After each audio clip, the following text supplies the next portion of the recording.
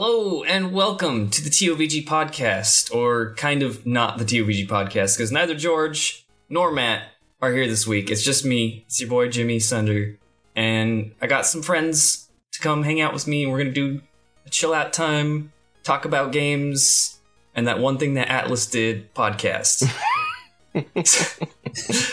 So joining me, returning three-time something like that podcast guest, yeah. You know him, Todd of RatedSGames. What up? You might also know him from his editing antics on the PBG gameplay and the hardcore series, and sometimes actual PBG and that stuff. Yeah, I'm all over that peanut butter. And he's got a podcast as well, and it's about important life things, and it's much heavier than this one, but it's good. It is pretty. It is pretty heavy. And also. Other good friend, Naveed, goes by NFreak on YouTube, and he makes videos and stuff, and he likes Metroid a lot. Not I really. like him a lot. I do like Metroid. That is, I like you too, Jimmy. You're great. Oh, thanks. See, chill times. Yeah. Friendcast. This is like, so you two might not know about this, but there is a trend whenever I need to be out for a week, where George will invite a very specific group of people to be on the podcast as guests. And that has turned into the Clustercast, which is where things go off the rails into very weird places very quickly. And so I'm aiming to do the opposite of the Clustercast. Okay. I think I'm very much okay with that. Dude, I'm all about totally not going off the rails ever. Like, when have I ever pursued a tangent to unreasonable lengths? Never is the answer. So start off with the basics. What you guys been playing this week? Anything new? Anything old? Anything fun? Anything frustrating? Yeah, video games. We played Overwatch yesterday, and I hadn't played Overwatch since before Oasis, I guess, because I had never played that map, but I played with Anna. So yeah, it was I had like been hearing positive things about like patches and stuff, and like I was like really exhausted from my like job, and I was like, I just want to like hang out and shoot things, I guess. So I was like, all right, I'll play some Overwatch, and we had like a good, mostly 4 to 6 people throughout the night for like a few hours, and I was playing Orisa, and man, she's like a really cool concept, but definitely needs some shoring up, I think. Yeah, she can't solo tank. I think that's still a Reinhardt thing, but yeah. She can almost do it, but she needs a good like a Zarya or something next to her to keep her not dead. It's really interesting. Sorry, go ahead, Navi. So how does she play? Like I haven't seen anything on her. So Orisa is so she is a tank, 200 health, 200 armor, I believe. Her main left click is a very high capacity projectile based Gatling gun. Does pretty good damage, and there's like no drop off. So you can eat people up. Like, I was getting golds and damage pretty much every game. Like maybe 80%, 90% of the games I was getting golden damage if I was playing her. Which part of that is just shooting shields, because other people play Orisa, and I'm like, all right, cool. Right, and she has 300 bullets, so you like never run out. Dang. Yeah, it's 150. Oh, that's right. Okay, it used to be 300 back in. It used to be 300? That was PTR Orisa. Oh my god. Dang. Yeah. Her reload time is like 3 seconds or something. It's really long, but like... It is long. It is definitely long. But yeah, so you're not supposed to be reloading a lot. You're supposed to like run it out, basically. Yeah, right. You kind of like, if you reload like when there's like nothing happening, because for the most part you could fire through most fights, like outside, like unless you're just poking a lot, through a whole fight you should have ammo. But yeah, so that's her left click. Her right click is like a kind of a slow moving orb, which when you can trigger it manually. And when you do, it drags in any enemies who are within like a certain radius. It will drag them to adjacent to the orb. Like it doesn't pull them onto all onto like one like exact spot. Yeah. So it's kind of like, I don't know. It's basically like a mini graviton. Like that's what I think that's actually what they call it too. Is like a little graviton. And it's useful, but it's slow to activate, and it's not. You don't get to move people that far outside of like maximum range, and getting that is kind of shaky because they can, even if they get caught in it, they can leave before it actually triggers. So you may not get the grab if you're trying to go for max distance, which is pretty much how far you'd have to go to like drag people off of stuff. Yeah, that's basically like the orb. When you shoot it, there's like lines that will shoot out of it at people if those people are in range. Right, okay. And if those lines are up when you right click, it will get them. But if they move out before you get it, and it is a pretty short range, it's enough to pull people off ledges if you get a good shot, but it's very rare that you're going to get in that position because the orb is so slow moving. Mm-hmm. It's super disorienting if you get hit by it though. Like it is so hard to play once that's happened, because there's no like, doesn't yell out an ult or anything. It's just like you suddenly stop moving and your vision jerks in a direction towards the orb, and you move and you're like, what the heck's going on? Like, I imagine that can be very frustrating. It's not up all the time, so you're not like just rapidly getting pulled everywhere, but like I have definitely like lost focus immediately when getting hit by that before, and just like got steamrolled by the other team because I had no clue what was going on.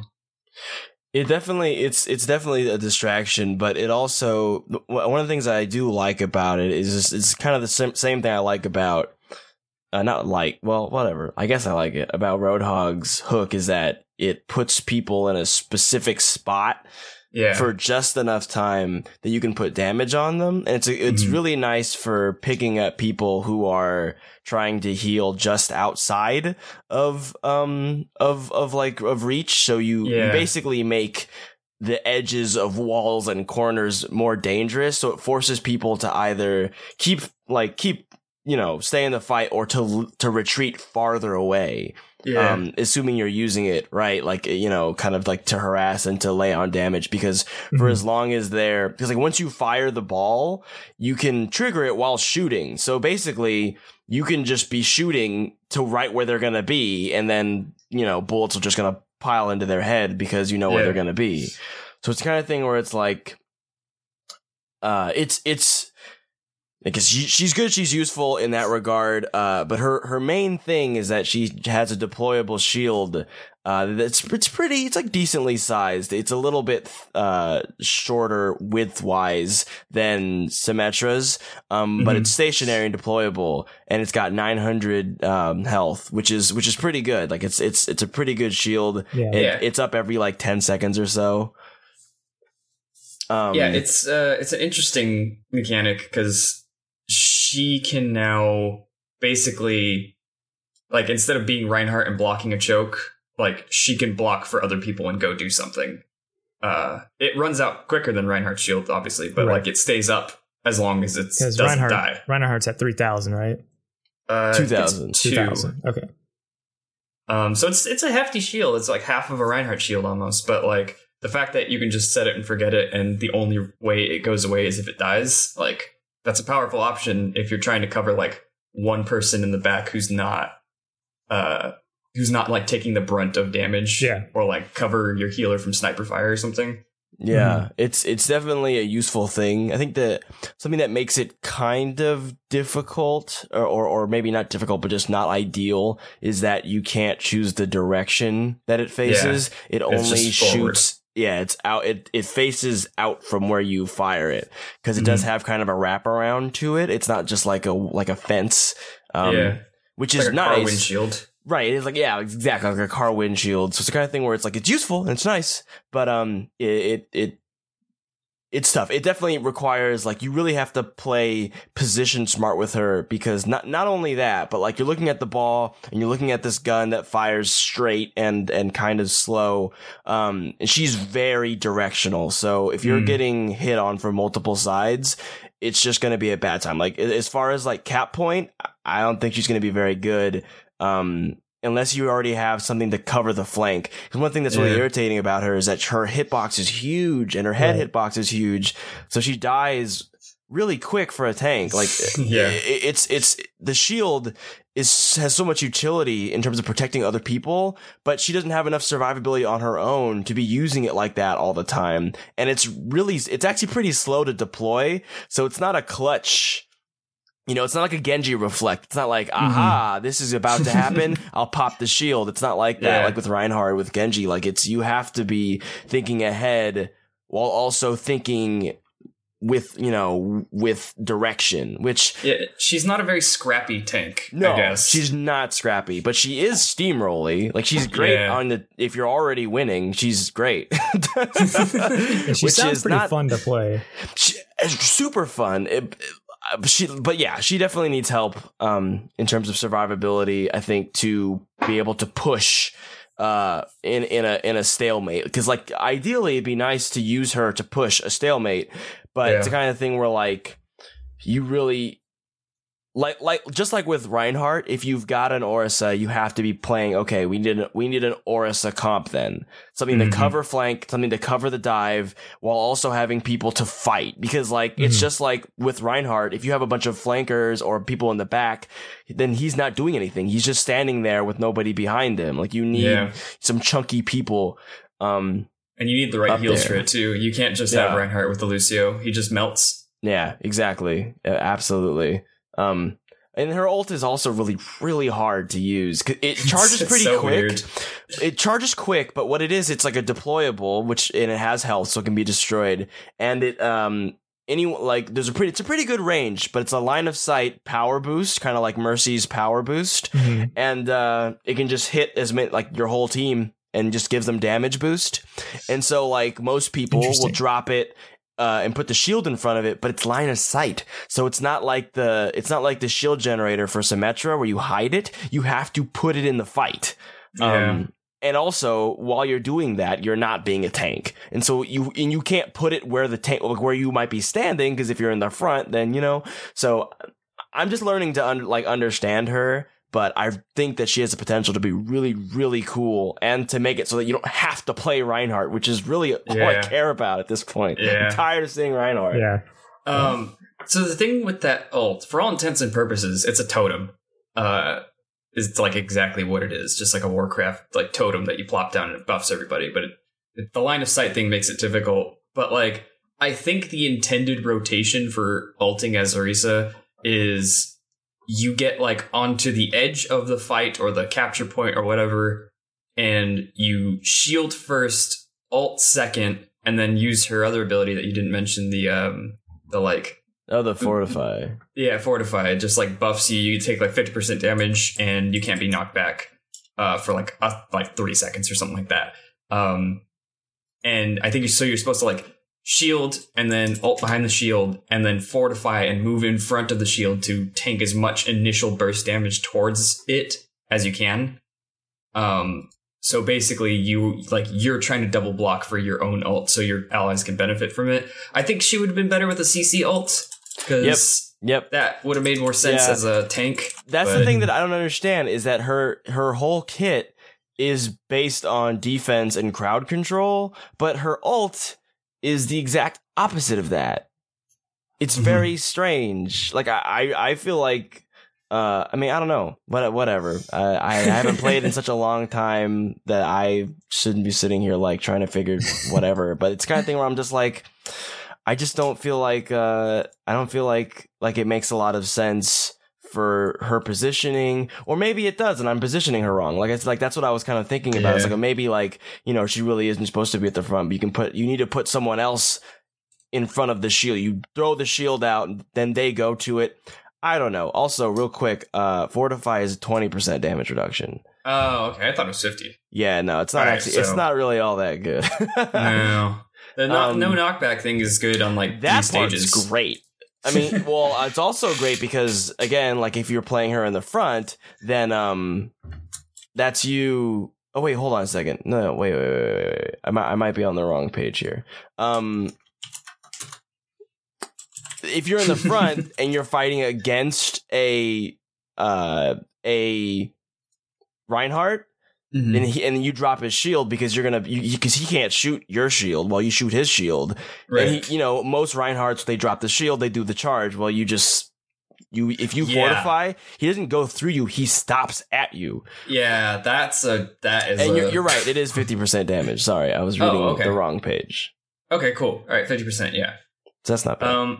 I think the thing with Orisa is that a lot of her stuff it doesn't feel like it has weight. Like, you don't feel the weight of her damage buff. You don't feel the enemies doing more damage to you. You don't feel you doing more damage to them. It's just like, that's the thing I need to kill. It is affecting the game, but it's hard to feel that effect. A crowd control is much easier to feel, like Graviton Surge or Earth Shatter or whatever. And that's not a thing that's just she's a new character. It's just you don't feel it.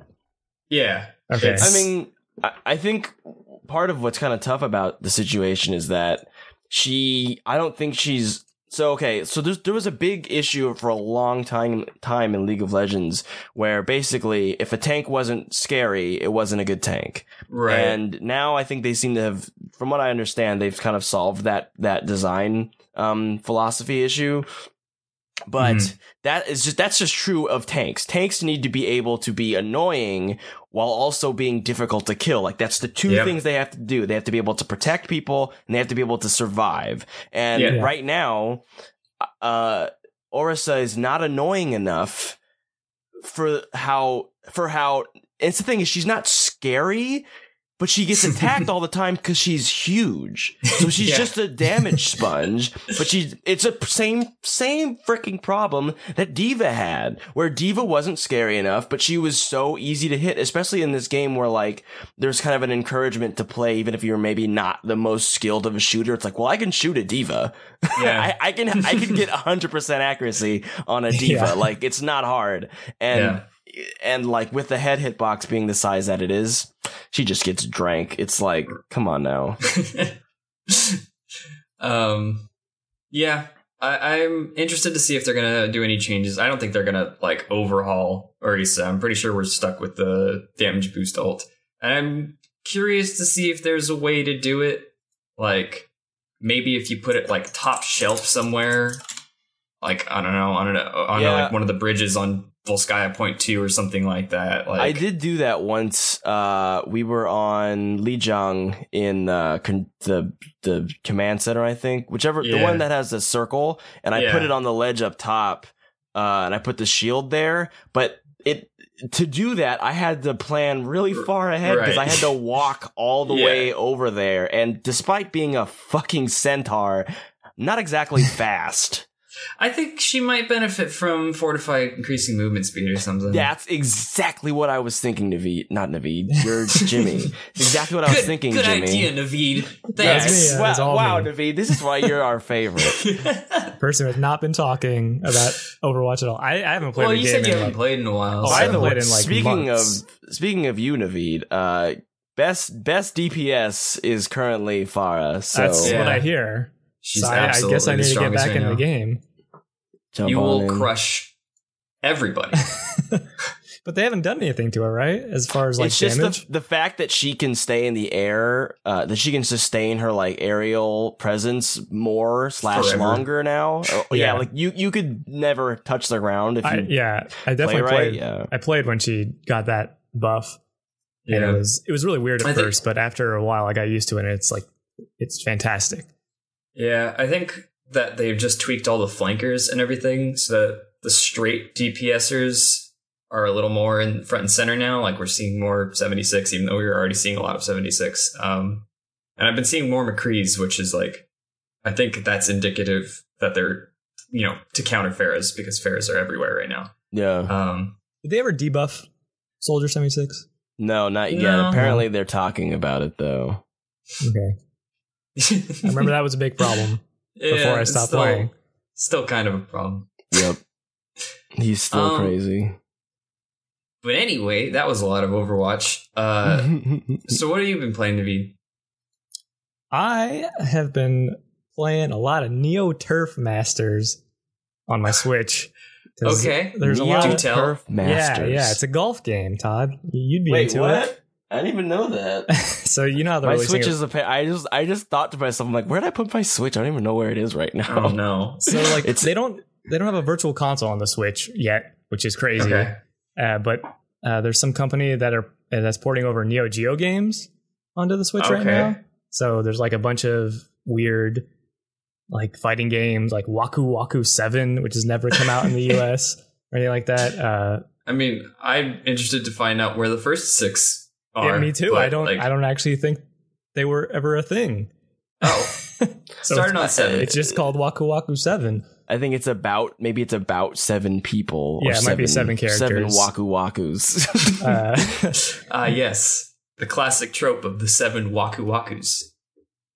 Sounds about right. I don't know. It's wacky though. That game's wacky, but the Neo Turf Masters is also one of the Neo Geo games that it's on the Switch eShop, and it's a really, really good golf game.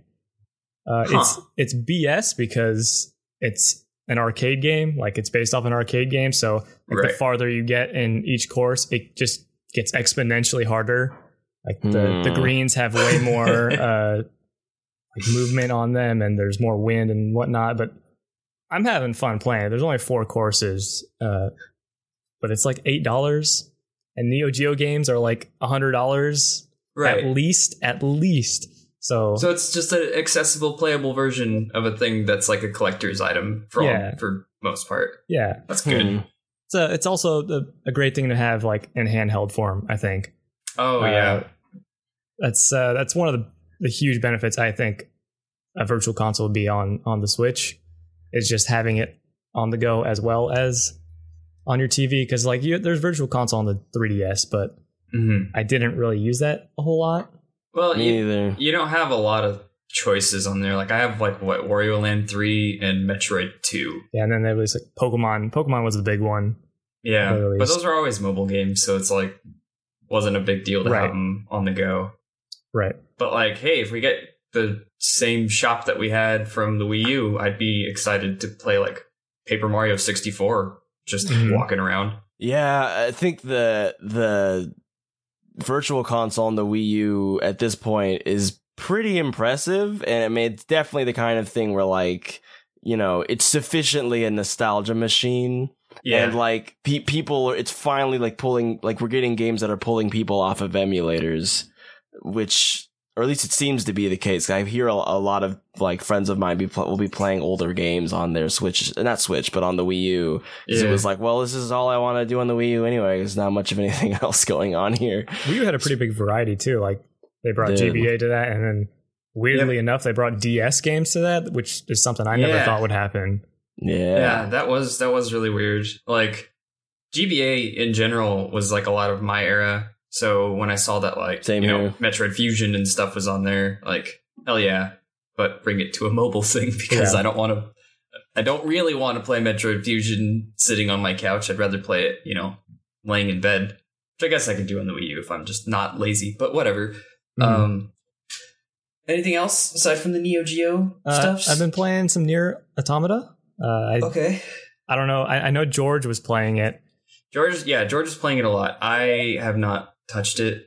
Too many other big things. Like I'm not even done with Zelda completely. I feel that. This year's crazy. I'm waiting on. I'm at like 110 or 112, 113 with shrines, but I'm just like, I'll just wait until hard mode comes out to see what that actually is. Cause I kind of want to, I want to get all of the things, but then I'm realizing that like, well, if hard mode makes me restart, I might as well wait. Yeah. So. Yeah. But how are you liking Nier? Nier's really good. I finished the first ending so far, which is ending A. But it's different from a lot of Platinum games in that it's like more open worldy. But the combat and everything else, it feels just like a Platinum game. Maybe less depth than like a Bayonetta or something. But it's really cool because you have like these shmup mechanics in there along with the standard action formula. So I was hearing something about that. Yeah. Apparently it's a Nier thing. That just something Nier does. I don't know. I've never played Nier or Drakengard, which this game is, I guess, in that series or that realm universe. Yeah. But yeah, so far it's really good. I hear you got to play more to really, really get the story. Yeah, I heard there's something like 39 endings or something like that. I think Jesus. I don't think there's 39 real endings. I think there's like, well, there are like the like dumb endings, like if you like die in the tutorial or something. Yeah, that's like an ending. I think there's like 4 main endings that you can go for. Oh, okay. Yeah, at least from what I hear. Huh. But Nier's good, and just another like incredible game for the first 3 months of the year. Yeah, seriously. So yeah, this whole, I mean, I've been technically the game I've been spending most of my time with is like a re-release, but I've been playing Danganronpa 1 and 2, and I love them. They're very fun and good. Incredible games. It's really solid stuff, but also not technically a new game, so I guess it doesn't really count in my corner, but it's still some quality shit. I mean, we don't really always play new games and talk about them on the podcast. George maybe does, because he like does the like actually make a video often thing, but like I mean, fucking, I've been playing Metroid Fusion this week. Like, that was like the big thing that I played. Make a video about that. I might. I'll send you my script. You just make it better. Like, full disclosure, I'm playing on emulator, but I own 2 physical copies of the game. I just can't capture Game Boy Advance footage, so I don't feel like I should be demonized. I've made myself clear on this several times before. I own the game. Good. Yeah, if someone owns a game and wants to play on emulator, like, yeah, there should be nothing wrong with that. Yeah. Right. But anyway, I got the emulator and booted up. And I'm like, what if I just opened OBS and also recorded this? And so I just did that. No intentions on using it. Just I felt like recording my Metroid Fusion. And I played like a good 2 hours, not even. I forgot that the start of that game is a little dialogue heavy. It's definitely the sciencey stuff. Yeah, it's not too bad. I really like the intro cutscene and everything. It's like I know it all by now, but like watching it for the first couple times is pretty cool. And God, that SAX reveal, never not like the best. So good.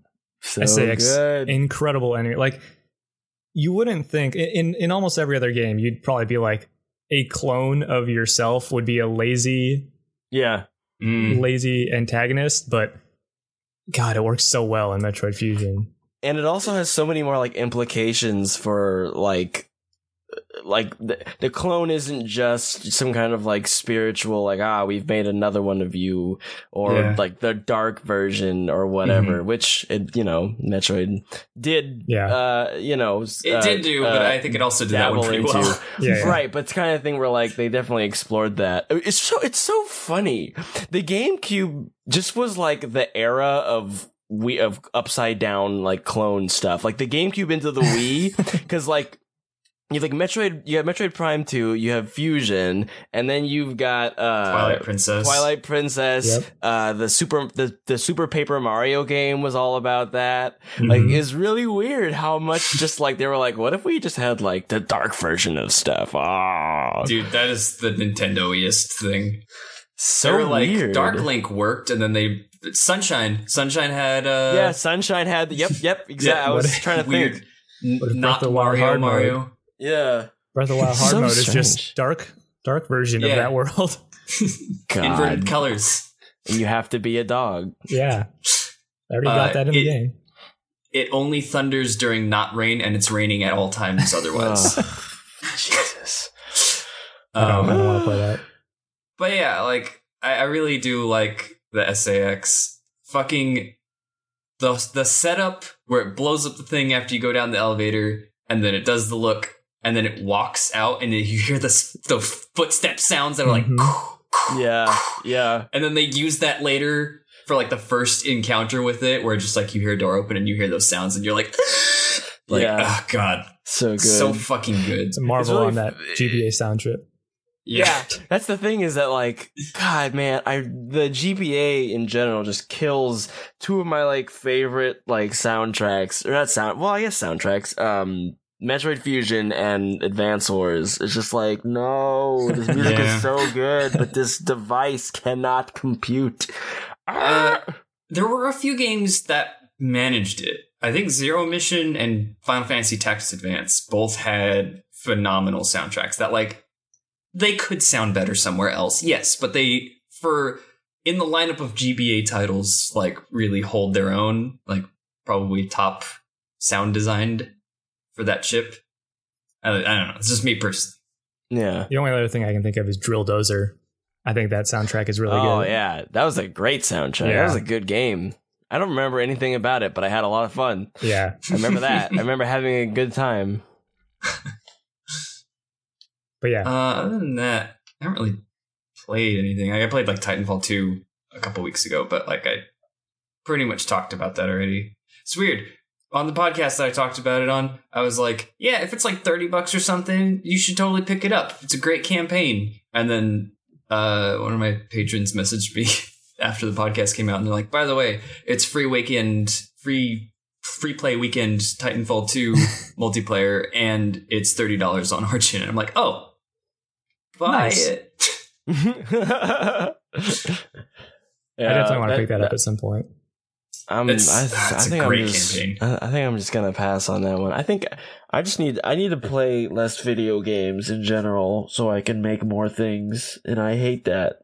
And it's just like the hardest thing in the world to do. It's so hard. I completely understand. I would say when you get a free 6 or 8 hours and you have access to Titanfall 2, play it. It's like, it's good. It's like a puzzle platformer with a Halo smashed together. And it's fast. That sounds fucking great. Yeah. It does sound pretty good. Sorry. No worries. I don't think if I played anything else aside from like Overwatch, which is, constant. I guess I played D3, Diablo 3, because they updated to Season 10. Ooh. That's a lot of seasons. Yeah, it's Diablo 3 still, but like quality of life. So that's exciting. I'm glad that you're having fun with that game. I think like when there's a point where like they turned over to like new Diablo 3, where my mom, who plays a lot of Blizzard everything, but she was really into D3 for a long time, like wanted me to come back to like play with her. And I was like, I could see how they made this way better than it was in the past, but I played it too long back then, and it's not so different that I haven't played it a lot already, Yeah. And which is unfortunate. Like, genuinely is disappointing. But also, what are you gonna do? Yeah, it's like, I guess I'm finding out that I'm like starting to guiltlessly play grindy games because I realize they're like my like comfort games, like comfort food games. Big old pile of mashed potatoes. That's Diablo 3. Like, it's just like I know what I'm doing. It's not hard. It's just run through and blow everything up for 70 levels until I finally get like all the neat legendaries and like cool skills, and then I can start cranking the difficulty and make it like, ooh, interesting. Greater Rift 40 solo, can I do it? But like, yeah, I just enjoy that like kind of brain turn off sometimes, because like I guess I've been getting like new game exhaustion. Like I just played Breath of the Wild and I'm like, wow, that's all my brain can handle for like 12 months. Can we just stop releasing games until next year? Yeah, man. I got Persona 5 and it's just sitting here like, man, do I want to start another 100-hour game? Yeah, right now? That's exactly how I feel. I played an hour and I'm like, this seems great. This seems fantastic. I want to play more, but I don't want to dedicate like that much time of my life right now. Yeah, man. It's like when you meet somebody super cool and you're like, all right, are we going to be best friends or am I going to walk away right now? They're pretty cool. There's only one I can only choose one of those things. Yeah, There is no in between. Yeah, exactly. Oh, whoa, hold on. What? This just in. What? There's a Switch game that's like an arcade, like over-the-top arcade basketball game. A trailer just went up on the Nintendo channel. I'm gonna just watch this for just a second here, because it's basketball and it's arcade, and I'm in on that. It's called NBA Playgrounds. Yeah. I've seen this. I don't actually like the art style that much.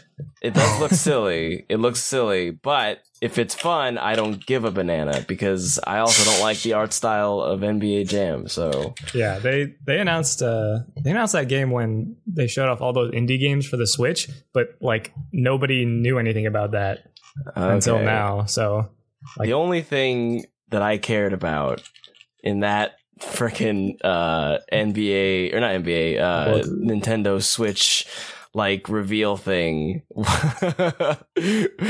freaking whatchamacallit. What was that dude? Wargroove. I just like lost my shit. I fucking saw that game in the Switch. I was just like, I was gone. I was like through the moon, just like, oh my god, somebody finally did it. Like, just copy the fucking game, just steal it, just fucking steal it, make it whatever it is. I don't care. Nintendo's not doing it. They're just in Waifu Simulator. Like, that's where they are now. So someone else do Advance Wars. Thank you. Yeah, to be fair, they're probably making $10 bazillion off of a Waifu Simulator, but totally. Yeah. Like, it's not a bad decision. I just don't like it. Yeah. I'm getting tired of it too. This basketball game looks like it is an arcade basketball game. Hey, I would take a good arcade basketball game with working multiplayer on a console I play. That's what I want. I want that. We just don't get enough arcade sports games anymore these days. So if it's good, I'm happy to play it. Especially since Nintendo put out their fucking Mario sports game, and it was just like, what are you doing? What are you doing? Who is this for? It's for people that didn't play Mario Golf, Mario Tennis, or any of the other Mario sports games in the past couple years. And want worst versions of all of those. Right. On that note, can I just take a moment to say that when they were like Mario Kart 8 on the Switch, I was like, but Double Dash when? Because 8 is boring. I'm the only one who thinks that Mario Kart 8 is boring. I think you might be, at least in this group. Group right here. Yeah. I actually don't like Double Dash that much. I like Double Dash a lot. I don't like the way the carts control. If the carts controlled, exactly why I don't like Double Dash. That's exactly why I don't like Double Dash. If the carts controlled like they did in Mario Kart 8, I would like everything about Double Dash. Like, I mean, I'd be fine, but we've got double items, so it's just like almost. But you don't have the special items. I didn't like the special items. I thought that they were too hard to balance. Fun. And then they weren't balanced for me, so it was frustrating. I mean, it's Mario Kart. It's not a thing about balance. I just pick the fucking babies in the little baby cart, and I shoot the. I don't remember what their power was. No, I picked Baby Bowser, and I shot the huge shell because Baby Bowser was in that game, right? Fucking, I haven't played Double Dash in 10 years. Double Dash died in the great GameStop renewal purge of 2000, whatever the fuck, when I needed to buy an Xbox 360 and I didn't have enough money. Yeah. Also, Double Dash was still one of those games where you had to press left and right to get your drift going, your drift boost. I like that. I like it, but I like that. It became a thing where people would take advantage of it in the DS one. Yep. So then they changed it. Yep. How did people take advantage of it? Snaking became a thing. You didn't see? You never played during the great snaking fiasco of whenever that game came out? I've heard of that, yeah. Dude, I remember like playing that game as like a teenager and being like, I'm pretty good at this. I'll probably beat most people. And then I get on there and I'm playing pretty well. And I'm winning a couple games. And then I see my first snaker and I'm like, what the heckaroni is this bullshit? I had to learn snaking. This is bonkers. I did learn snaking, and I got good at that game because I didn't want to be last every time I played. Yeah, I actually had to do the same thing. Although I also ended up running into hackers, which is like, who hacks Mario Kart, man? Come on. I don't know. People did that with Metroid Prime Hunters too. Like, yeah. What? I have no words on that. What are you doing with your life? It's Metroid Prime Hunters. Like, whatever. Yep. Exactly. It's interesting that snaking showed up in Mario Kart because it was also a thing in F-Zero GX. I don't know if you know about that. I don't. Nope. So there is a hand destroying technique that you can use in F-Zero GX to go like 9 billion miles an hour. But it's essentially snaking. You have to do this complex back and forth of like turning and drifting and letting off the accelerator, because if you're holding the accelerator, it caps your momentum. But if you're not holding the accelerator, you have uncapped momentum. So if something makes you go faster, holding acceleration will slow you down to accelerator speeds, whereas letting go will just let you go faster. So you like mash between, it's literally like a 5-button rhythm game, and with the C stick or with a control stick going back and forth, and you just like zigzag across the whole stage, but your speed goes up, I think, to like 9,000 kilometers per second or kilometers or whatever or something. CPU probably still keeps up. People go so fast that they like skip a large sections of the stage because you can jump like the Rainbow Road jump in right. Yeah. So that became a speedrunning thing for individual levels for a while. And then it got its own category because people were like going to the doctor for their hands from being into F-Zero. And it like same thing with like Melee. Like the inputs per second to go through a single stage of F-Zero and get a fast lap was like thousands. It was like stupid. That's no. See, I can't can't do that. I can't do that, man. I can't really do that. Really fascinating to watch. Like, isn't there a technique where you go off the stage as well and then come back, and that also increases your speed? Yeah, that's the standard one that people use for like not hurt yourself speedruns. That's like the typical any percent category or whatever. That's the biggest trick is you go off of the side of the stage for just like a few frames, and then you use the side hit to dash back onto the stage, because going off the stage briefly gives you a momentum increase. So you just do that a bunch. And that's the speed run is all super scary because like every 5 seconds you're going off the stage, and if you don't press the right input, you just die and like lose the whole stage. God, man, people are dedicated. I cannot do that. Like that, my life could never be that. I play too many games. It just would not happen. My worry with getting into a speedrun is that like I'm gonna want to speedrun a game I like, but then it's gonna trivialize that game's mechanics. You're just not gonna like it as much, right? Just like or at all. It's gonna be a different beast. Like I love the Breath of the Wild speedruns that are going right now, where you like freeze a rock and then you momentum it in a direction, and then you climb on the rock and you fly across the whole thing and skip stuff. That's neat, but like I don't want to practice and get good at that, because then when I eventually play it on Switch, when I get a Switch, I'm going to be like, oh yeah, it's just Zelda, like, oh, it's a moblin, I don't care. Like, it's going to be trivial going around that world, and I want it to still be like a challenge and an experience. I saw a headline, I didn't read the article, but apparently there's some sort of like combination of things that you can use to fly across the entire map within 10 minutes. Now, oh wow, really? And I'm like, I can't even. I just. It's when the game came out, I was like, all right, I know this is gonna happen.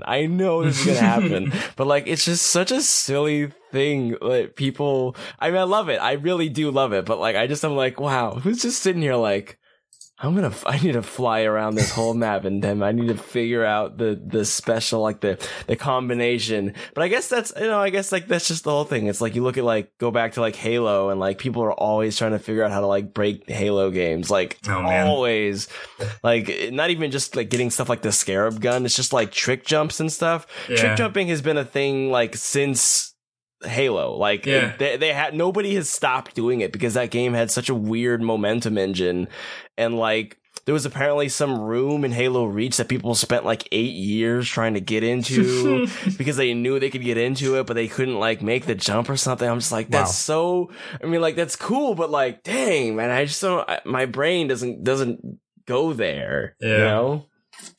It's definitely a certain mindset to get into stuff like that. I briefly got into speedrunning in Amnesia: The Dark Descent, but that's because that game is like, that's a one and done. Like I played it and I beat it. I don't think I'll ever return to it. Yeah. So I'm okay with that one, but I wouldn't want to do it to like Metroid. Like I still want to play through Metroids and be like, oh, gotta fight Ridley, not optimally. Yeah, I can't imagine that would ever be fun for me. Yeah. Especially just being just the big Metroid fans that we are. Yes. This is the Metroid squad. Yeah, this is Metroid squad right here. Huh? I forgot about that. Yeah. Minus like Shay. If Shay was here, that would be like the Elite Four. He might be a bigger Metroid fan than, I don't know. Me, probably. He's I don't a know pretty about you guys. big Metroid fan. Yeah. Like, I can't say I'm the biggest because I haven't played through 2. I won't even touch 1. I refuse to touch Metroid 1. And that's I haven't played Prime 3. I haven't even beat Prime 1. I know of everything in Prime 1, but I've never like finished the game myself. That's my favorite game. Yeah, I keep sitting down to play it, and then I get to the Hive incinerator room, and then I get to the next save point, and I'm like, that's good for now, and I never come back to it. I've done that like 4 times. Man, that's barely anywhere. I've played a lot more than that in the past. Yeah. I made it like halfway through the game forever ago, but like I've only played through Prime 2 to completion.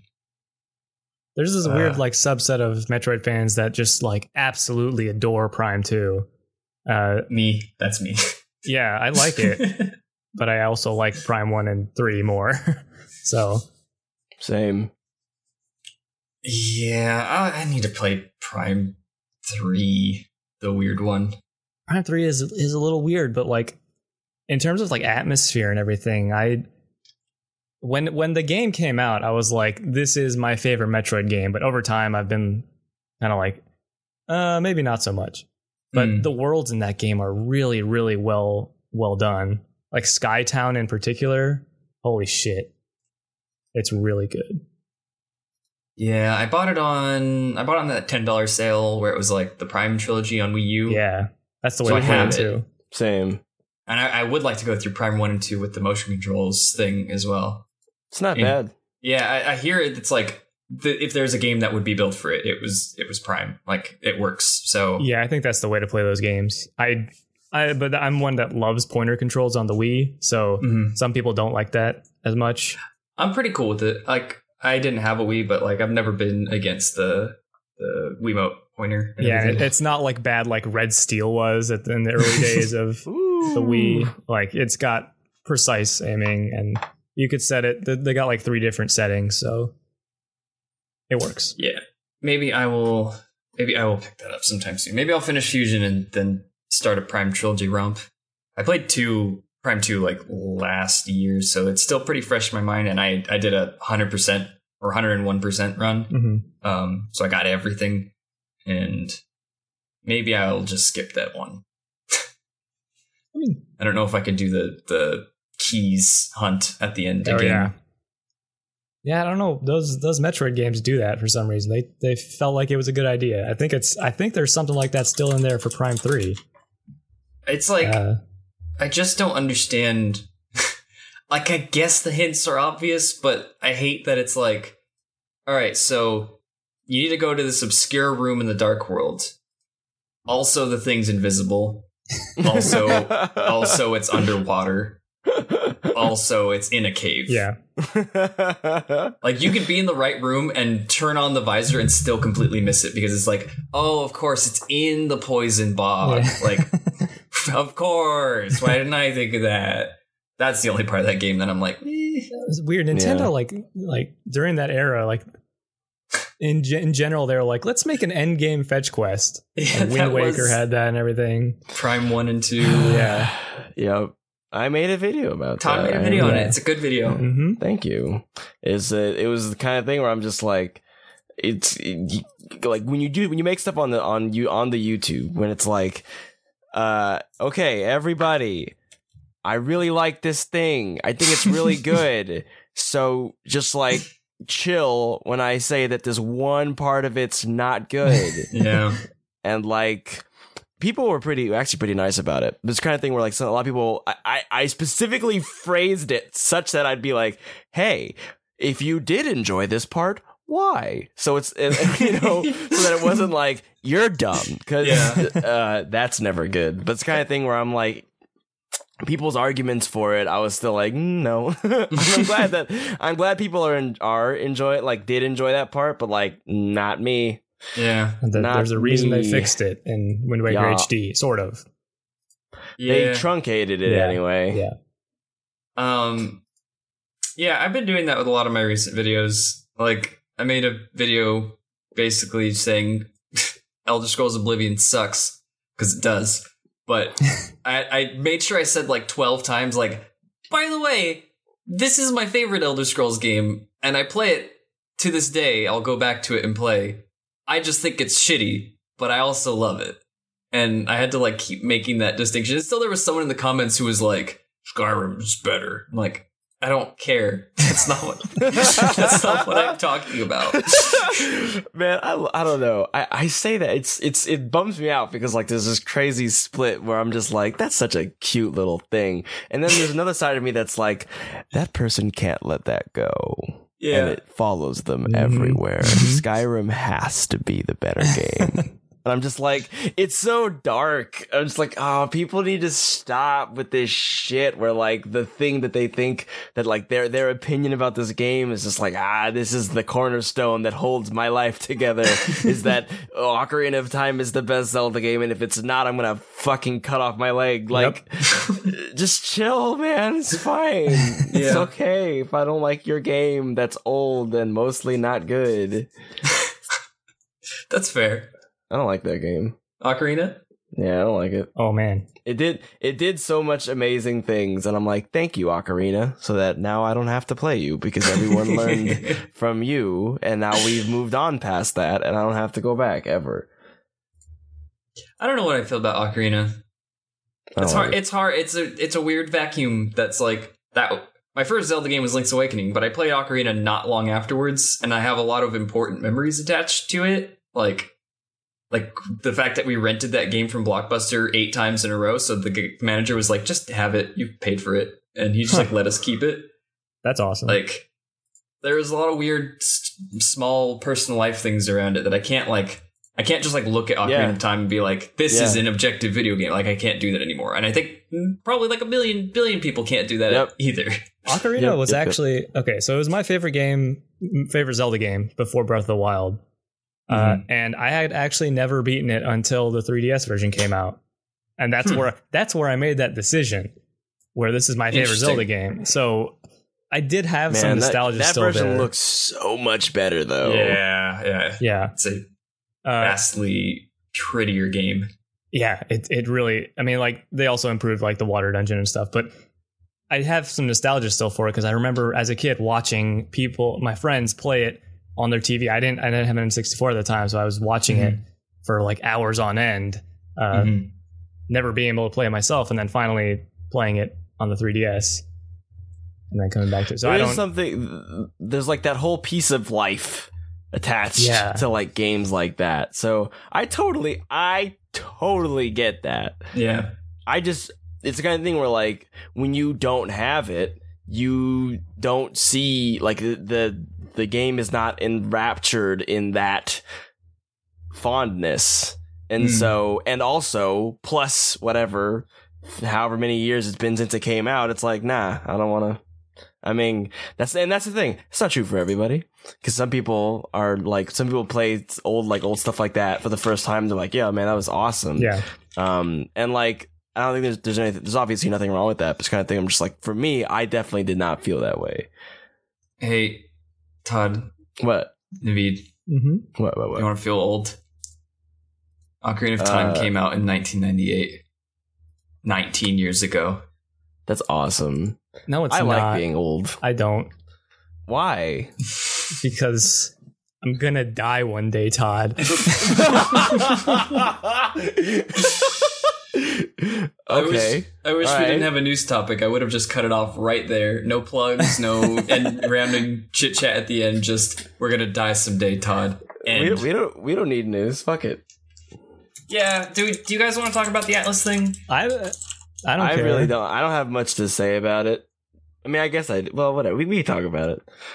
All right, I like just had the conversation, so I'm just kind of like I'm just gonna say all of that again. I told you guys this would be 45 minutes, and it's already almost an hour, so I'll briefly touch on it, and then we'll let you guys go. Yeah, I got time, so... You guys got shit to do. I don't have shit to do. I'm gonna fucking take the trash out and watch Critical Role. Like, that's my agenda. Do it.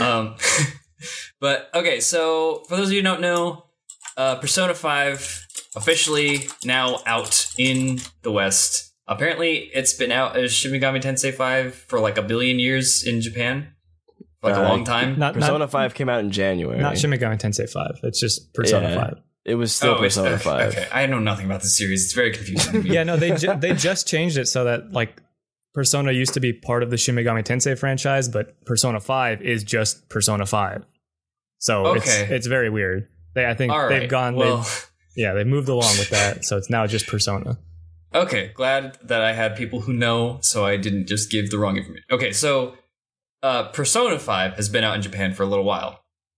It's now finally come to the West, and the day of release of the game, after it had already been out for several hours, Atlas released a statement. Atlas being the developers? Both.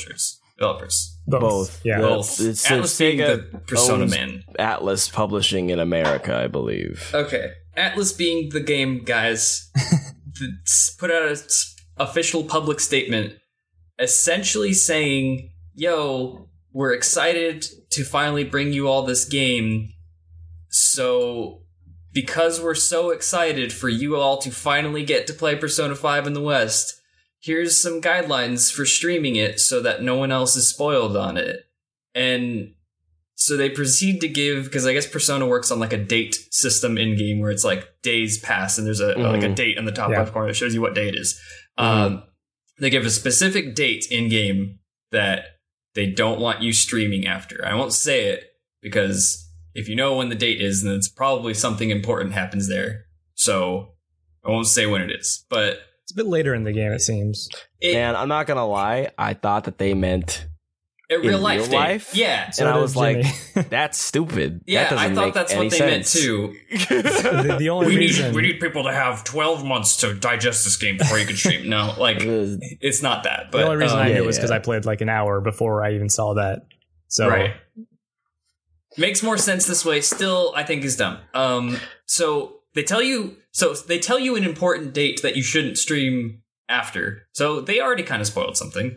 And then they give you a guideline on video content. Videos must be at max 90 minutes long, which is like, okay, I know many people who make videos that long anyway. But then they have like 4 lines that are like, no major story spoilers. We'll leave that up to your good judgment. But if you need some guidelines, avoid interactions with this named character.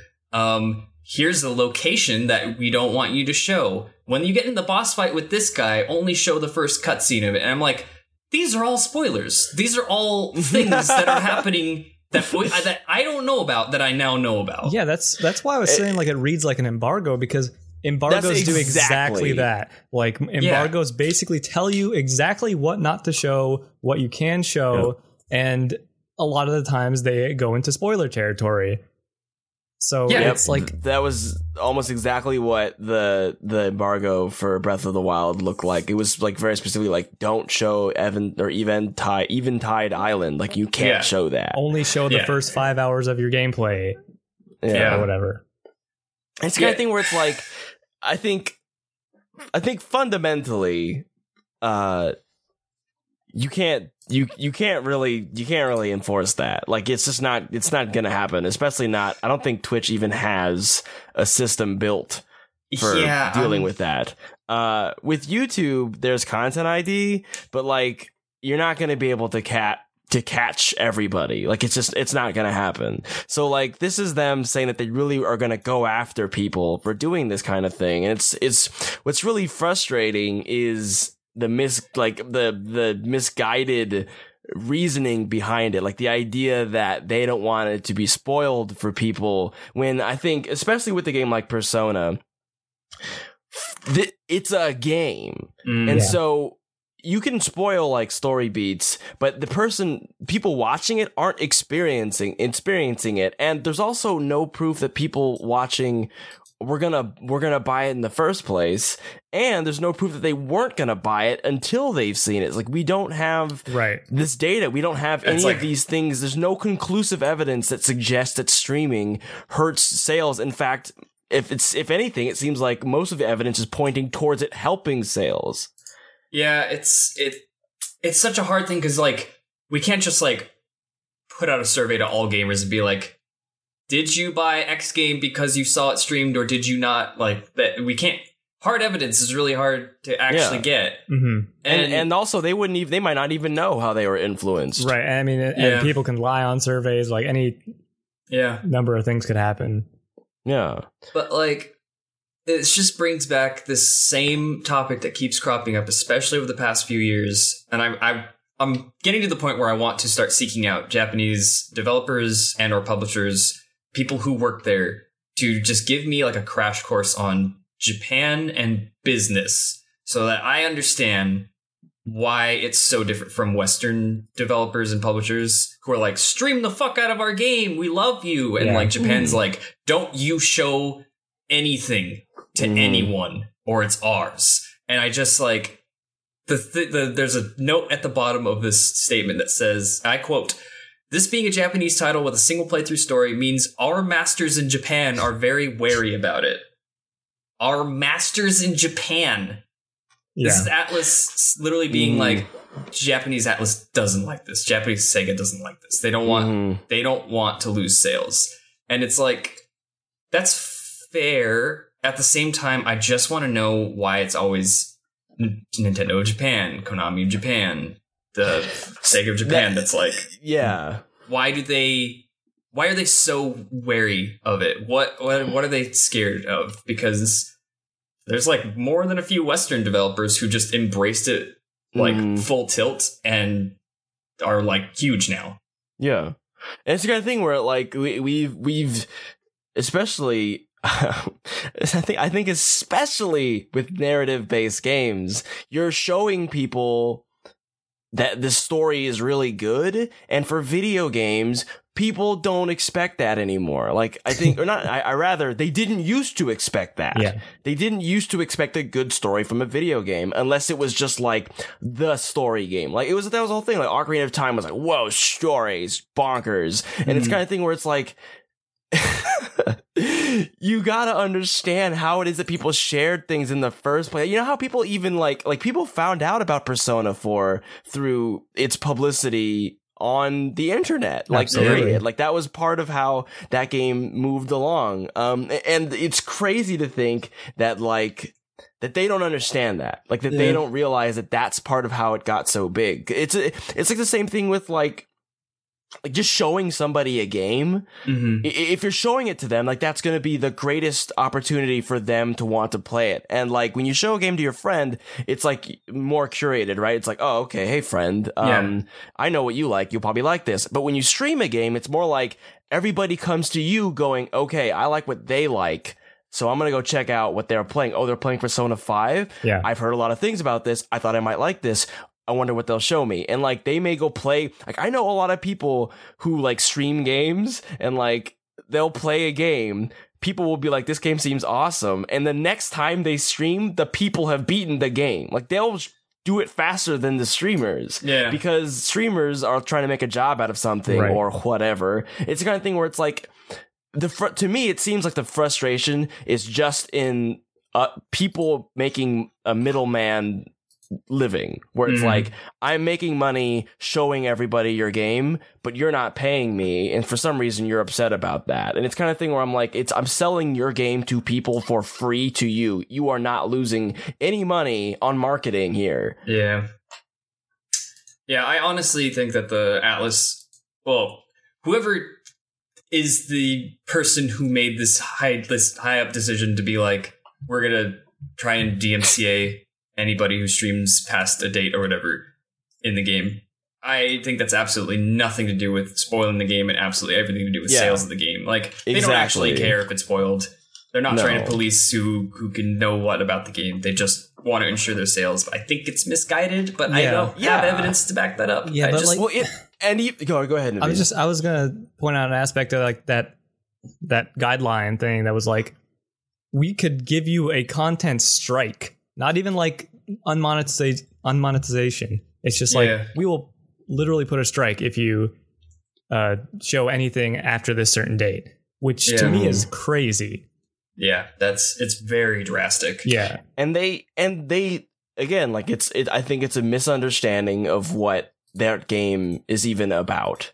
Like, I feel like literally woven into the fabric of that game is not the twists and the reveals and the endings. It's literally the journey. It's literally developing your character, your characters, your relationships, your connections. And so, like, the idea that showing off past a certain point is where suddenly it's become more of a problem is completely far-fetched. Like, if the idea is to only give people a taste, you should be cutting them off after like a month of in-game time.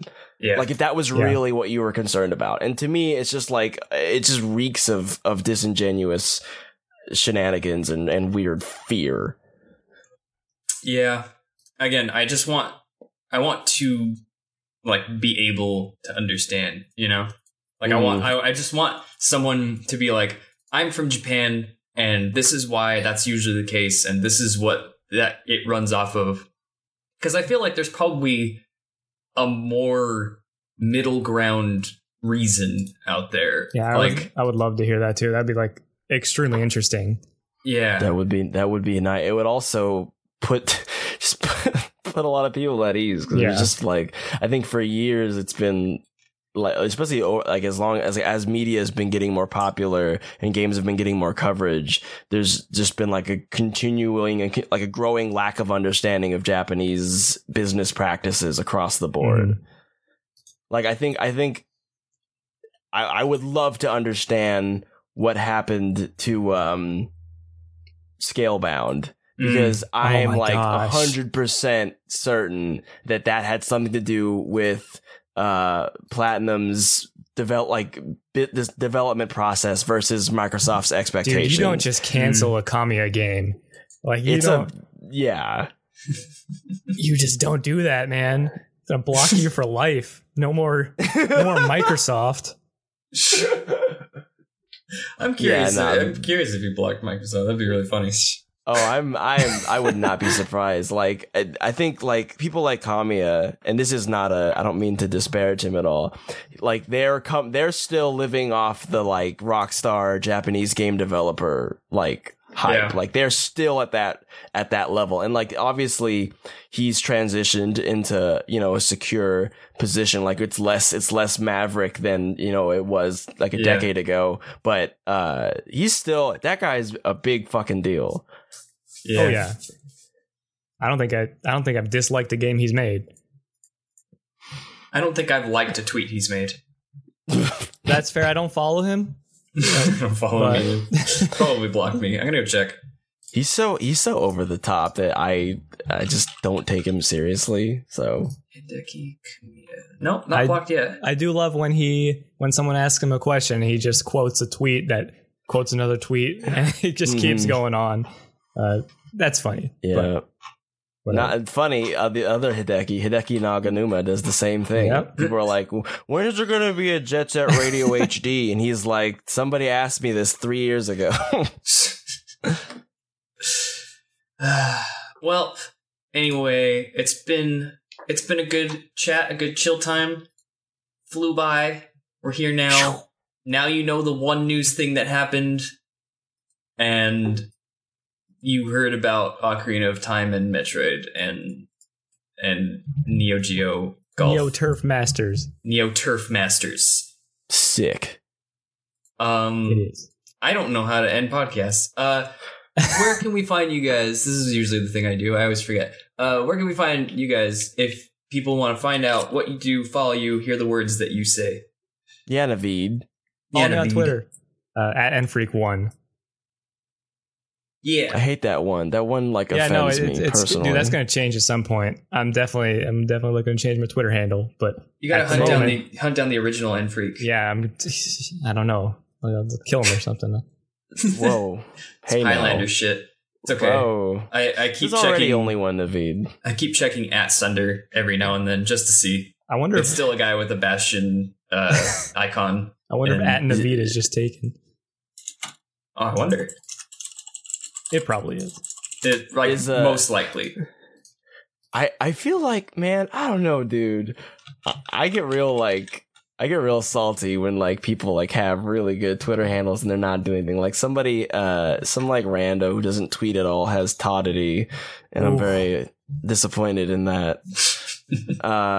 But yeah, so speaking of someone who wants to change their Twitter handle, you can follow me on Twitter at RatedSGames. But my name is Todd Schlickberg, and that's probably, you're gonna have to pay attention to that part, because if you follow me, my Twitter handle is probably gonna change in the next 2 weeks. Sorry. Either way, I'll link them in the description. Like I do always. Please remember that everything you need to know is in the description.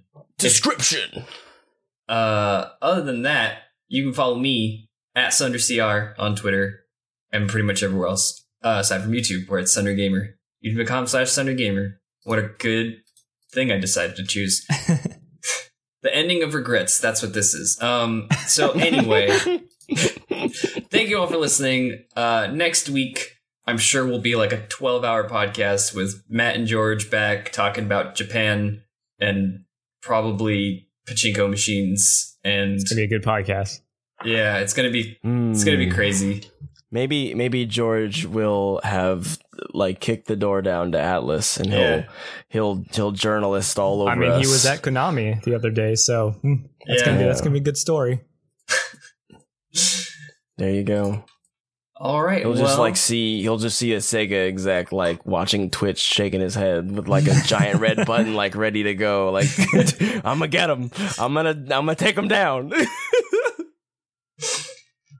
I like to imagine that it's like the stereotypical president launching nuclear weapons in a cartoon, but it's shutting off a Twitch stream. Yep. That's how I feel about most super angry old people. Yeah. It's just them with a red button ready to just be angry. And it's really big and oversized because they're compensating for something. That's what I think about. Anyway, thanks for listening. I hope you tune in next week. I hope you tuned in this week. I'm sure you did because you heard me say. All right, bye. We're leaving. Bye everybody. See ya.